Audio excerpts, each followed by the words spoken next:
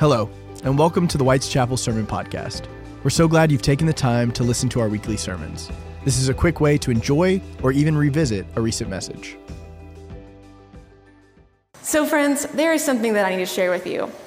I am excited to be in worship with all of you today, and I am especially excited because there's something strange that happens in December. Maybe a few of you have felt this way too. When the weather changes and the days are shorter, when my home is full of more decorations and lights than usual, there's one thing that I want to do, one thing more than anything else that I long to do at this time of year. Nothing. I want to do nothing. I want to stay home, watch some well-loved movies, get some blankets on top of me, and not move until January. And yet, my calendar does not seem to be cooperating with the plan. And as I think about all the things that December tends to hold, the more events, the presents to buy, the things to get together with people and do, I found that you can organize all of these things into two separate, very clear categories. Things that you get to do and things that you have to do. I can already tell a few of you are catching my meaning here because the holiday season is the perfect example. There are things we get to do and things we have to do. Most of us are invited to too many holiday parties. And as you know, as I'm sure you've already experienced, there are some you get to go to. There are some you have to go to. There are people that you get to buy presents for, and there are people that you have to buy presents for.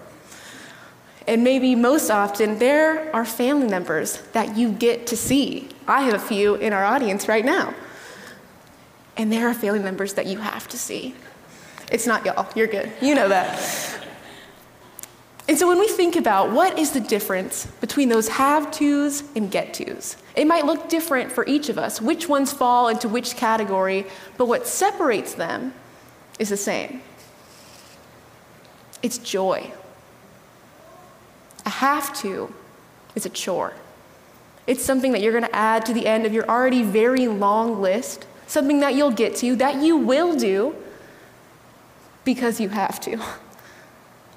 A get-to, on the other hand, something that you take delight in, something that you look forward to, something that might fill you up long past whatever it is has ended. One of the get-tos of the season for me is that candlelit Christmas Eve service that we have every year. And something about standing together, holding up our candle, and singing Silent Night is a get-to.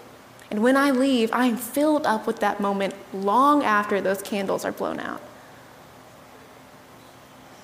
And while that's a really good get-to, I've noticed that as I kind of take stock of all the get-tos and have-tos of this season of the year, there's a lot of have-tos. Like maybe more have-tos than get-tos.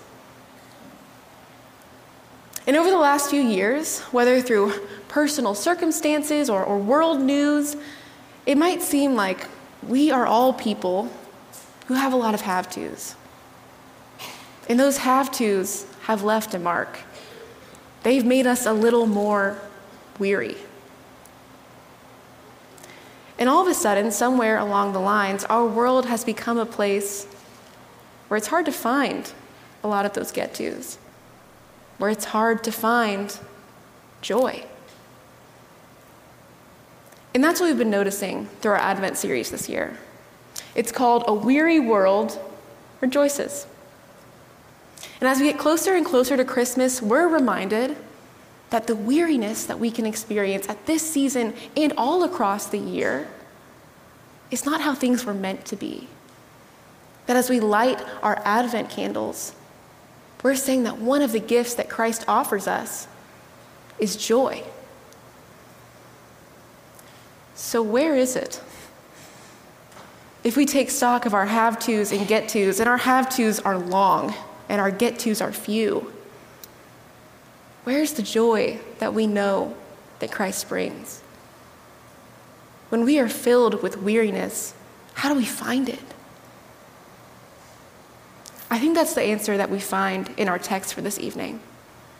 It comes from the Gospel of Luke, chapter 1, beginning at verse 45. So if you have your Bible or a Bible app on a cell phone, you're welcome to pull that out as we read along. And if you'll remember, over the last few weeks, we've been walking through the story of Christ's birth through the eyes of the Gospel of Luke. It began a few weeks ago as Zechariah was told by an angel that he and his wife Elizabeth would experience the miracle of having a child long past the time they thought they would be able to. And then we see as Elizabeth meets with Mary, someone who an angel has come to as well to tell of another miraculous pregnancy. And 2 weeks ago, we watched as Elizabeth is visited by her cousin Mary and the blessing that the mother of John the Baptist, Elizabeth, brings to the mother of Jesus, Mary. And for the first time, as we pick up in verse 46, we see Mary's response to all that God is doing in her life, to the blessing that seems to be overflowing. And this is what she says from the Gospel of Luke, chapter 1, verses 46 through 56.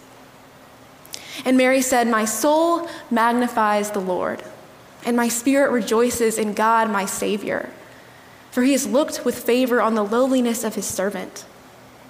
Surely from now on all generations will call me blessed. For the Mighty One has done great things for me, and holy is his name. His mercy is for those who fear him from generation to generation. He has shown strength with his arm. He has scattered the proud in their thoughts of their hearts. He has brought down the powerful from their thrones. He has lifted up the lowly. He has filled the hungry with good things and sent the rich away empty. He has helped his servant Israel in remembrance of his mercy according to the promise he made to our ancestors, to Abraham, and to his descendants forever." And Mary remained with her about 3 months and then returned to her home. The response that Mary offers, I'm sure you might have heard before. It is one of the most famous parts of text in the Bible. You might have heard it called the Magnificat, which comes from the Latin translation of the first few words, "My soul magnifies the Lord." And we've used these words over and over and over in our poetry, in our art, in our songs, all when we're trying to express that get-to moment, when we're trying to express joy. And as we think about our own various have-tos and get-tos, our list of each one, I want us to go back together tonight and think about what makes this moment a get-to for Mary, and see if we can find out how we can find more get-tos, more joy in our own lives. About 1 year ago, our young adult ministry studied the parents of Jesus. It was about this time, and for a few weeks, we took a deep dive into the lives of Mary and Joseph, to the angels that spoke to them, to the things they were asked to do, and their response. And I'll never forget how one of our young adults responded when we looked at the story of Mary. We were all seated together in Walton Chapel, reading through this text, and she says, "Okay, remind me, what is a blessing again?" And we talked about it. A debate sprang up. We talked about God's goodness, how it was good things in our lives, how it's meant to glorify God. And she says, "Okay, and how is this a blessing for Mary? Are we sure?" And that might seem like a weird question. We just read Mary's song. It's full of joy. It's clearly a get-to for her. But let's think about what it would mean for her to raise the Messiah. We know that Mary learns of her pregnancy before Joseph hears from the angel, that she's found to be pregnant before her fiancé, her betrothed, knows that it comes from God. And so for a period of time, and we don't know how long it was, Mary very likely could have feared at the least for her relationship with her future husband, Joseph. And at the most, She would have been fearing for her life as someone found pregnant in a time before marriage. And even then, Joseph accepts her story, but the rest of her community won't. And for the rest of her life, she'll be pushed to the outside of her society. They'll spread rumors about her. They won't speak well of her, and she will never be fully brought in again. And even then, she and Joseph will bear the burden of raising the Messiah. I know we have parents in the room. It's hard enough to raise your own child. The second guessing and the stress and the mistakes. Now imagine all of the pressure of raising God's son. And then after that, Mary will watch her son grow in grace and wisdom, take up his calling, live out his life as the Messiah, and then she'll lose him in one of the worst ways imaginable, on a cross on Calvary. That's what this blessing will mean for Mary. And I have to say, y'all, she's better than me. She takes a look at that list and still says, it's a get to. If I had one thing on that list, it's a have to. But what does she say? How does she respond? My soul magnifies the Lord. My spirit rejoices in God, my Savior. Her response is joy. In a situation that could have easily been marked as a have to, when she could have easily given into the weariness of all that this task would mean, she finds joy. Her faith coming to life and calling her to act is a get to. So how does she do it? Living in a weary world, how do we follow her example? How do we live as people of joy? How do we look at what God is calling us to and see get-tos, not have-tos? I think Mary offers us two ways. The first is that we're invited to practice praise. I want us to turn back to the first few words of Mary's song. She says, my soul magnifies the Lord, and my spirit rejoices in God my Savior, for he has looked with favor on the lowliness of his servant. Surely from now on all generations will call me blessed, for the Mighty One has done great things for me, and holy is his name. Mary's song is often called a song of joy, and we can see why.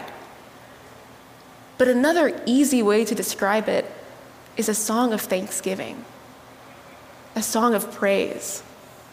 From the very first moment, her response is marked by joy, by giving thanks to God. And it turns out this correlation between thanksgiving and joy is common. In the studies run by social scientists time after time again, they find the number one predictor of joy. The number one predictor of joy. It's not a zip code. It's not a certain car. It's not a house or a weight or a perfect Christmas. It's gratitude. And I know that you heard from Sam about a month ago, just before Thanksgiving, about how important gratitude is. Consider this your check-in. How you doing? For Dr. Brene Brown often lifts up this quote from a Jesuit priest who says, it's not joy that makes us grateful. It's gratitude that makes us joyful. Y'all, that's what we find Mary doing. She's clearly built a habit of praise because as she faces a situation with unknowns, uncertainty, and fear, what does she do? She begins by thanking God. And I love lifting up a habit of praise as a way to get to joy because it's something that we already do. We're here. Each week we gather together to sing songs of literal praise, thanking God for what God has done, thanking God for who God is, for what God will do. And those habits of praise, they make a difference. About a month ago, my husband and I were on the way home from an event, and through a series of unfortunate circumstances, we ended up in a little bit of a car accident. Everyone was fine. There was no injuries, everything was okay, no one was hurt, but we had some banged up cars, including mine. And so we did what everyone has to do. We got it towed, it was given to the insurance people, and for a few weeks we waited to hear if our car was worth the amount that it would cost to fix it. This is a very stressful thing to wait on, is what I've learned. And so we waited. And we waited. Then we waited a little bit more. And okay, I have to be honest, it really wasn't that long of a time, but when you're waiting on news like this, it feels really long. And so finally we got the call. And they were gonna fix our car, which is awesome. But I have to tell you all the weirdest thing that happened in that moment. When I got that call, when I heard that news, the first thought in my head was not, oh, I need to tell my husband. It was not the relief that I don't have to buy a new car. It was not even to freak out over how razor thin that margin was. It was the words to a song that you might find familiar. It goes something like, "Thank you, Jesus. Just as I am, I come. Hallelujah. Oh, what amazing love." So first, thank you to Grace for picking that song that we sing every week, because it's really left a mark on me. So thank you. And second, this moment didn't happen. This wasn't my first thought because I'm a pastor or because I have a seminary degree. It happened because we have built a habit of praise together. That as we've gathered each week and we've sang out, "Thank you, Jesus," those habits have been forming.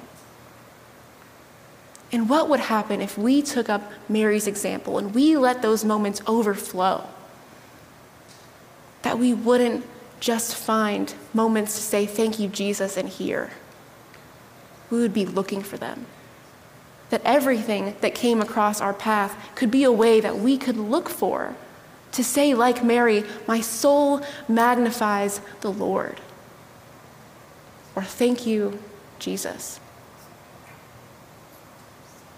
Praise leads to joy time and time again. What happens if we practice it? Mary finds joy by living into a practice of praise. And second, she widens her perspective. So let's look back at our text one last time. And notice how Mary closes her song. She finishes these verses by saying, "He has helped his servant Israel in remembrance of his mercy, according to the promise he made to our ancestors, to Abraham and to his descendants forever." Mary begins her song of praise, of thanksgiving, of joy, by thanking God specifically for what God is doing in her life. But that's not all that she sees. She looks at her life not from an earthly perspective, but a heavenly one. As she closes her song, she uses the words that God gave to Abraham. That covenant promise, all the way back in Genesis, that will become the cornerstone of the Israelite people. The promise that sustained them through Isaac and Rebekah, through Rachel and Jacob, all the way down. But she doesn't stop there. Mary uses those words of promise, but she also uses the words of Miriam in Exodus 15. As the Israelites walk out of slavery from Egypt into what will become the promised land. But she doesn't stop there. She uses the words of Hannah's song of praise when she's overjoyed at her son that God has given her, that will become the prophet Samuel. But she doesn't stop there. She uses the words that she would have sung in the temple each and every week through the Psalms. Mary finds joy in this situation. It becomes a get-to for her, not just because she praises, but because she sees herself not as a witness to God's story, but as a participant in it. And that's where she finds joy. She finds it in her praise. She finds it in her perspective, by looking at her life not as a single moment of joy, but as a part of the story of joy that God has been writing from the beginning. And as we think about how we are invited into that same story, it's not unlike a pane of stained glass. We have a lot of really beautiful stained glass here at White's Chapel. And I wonder if you've ever taken a look at them individually. Not individual pictures, but like individual panes of glass. I'm going to be honest. When you look at it, it's not that much. If this is our life and we're looking for joy, we see a little bit of it, of light coming through, but we see darkness too. But what happens when we look at the whole picture? When we look at our lives not from our perspective, but God's? What happens when we live our lives like Mary did, when we see the whole story? We find that we aren't a single story, that we are being written into the story of joy that God has been writing since the beginning, that it comes together, and we find joy not just in our praise, but in knowing that we are taking part in what God is doing. And it didn't begin with us, and it won't end there either. When we look at all of the light coming through, we find that there's more than enough joy to go around, that there is a kind of light that no darkness can overcome. Friends, as we celebrate Christmas, we're reminded that our story is that story, that our joy is not found in the celebrating of this holiday, it's in the living out of Christmas each and every day. It's easy to take stock of the have-tos, to look around and experience the weariness of the world and wonder, where is the joy? But it's then that we're reminded of Mary's song, of the habit of praise that we can practice, of the perspective to see ourselves as part of the greatest story of joy. It's then that even all the have-tos, in the midst of all of them, we start to see the get-tos. Even in the weariest world, when we take up Mary's song, when we practice a habit of praise, when we look at our lives from God's perspective, we find that we have countless reasons to rejoice. Amen. Will you pray with me? Gracious God, we give you thanks. God, we thank you that you offer us a way to joy. That as we celebrate Christmas, we are reminded of all of the gifts that Christmas means to us. God, we thank you for the hope, for the joy, for the peace, and for the love. God, we thank you that you are a God who calls us into joy, who gives us reason after reason to rejoice, even when it seems like there are so many more have-tos than get-tos. God, we ask you would open up our eyes to see reasons to say thank you all around us. God, that you empower us to find that joy even in the midst of a weary world. As we take stock of our own lives, we wouldn't see that we are a single story, but part of yours. God, we thank you for that opportunity. We thank you for what you did in the life of Mary, that it was a blessing to her and a blessing to us. God, we thank you that you are worthy to be praised. It's in your Son's name that we pray. Amen. Thank you for joining us. Please make sure to rate, review, and subscribe so you don't miss new releases. We'll have new podcasts coming out all the time. Be sure to check us out online at whitechapelumc.com.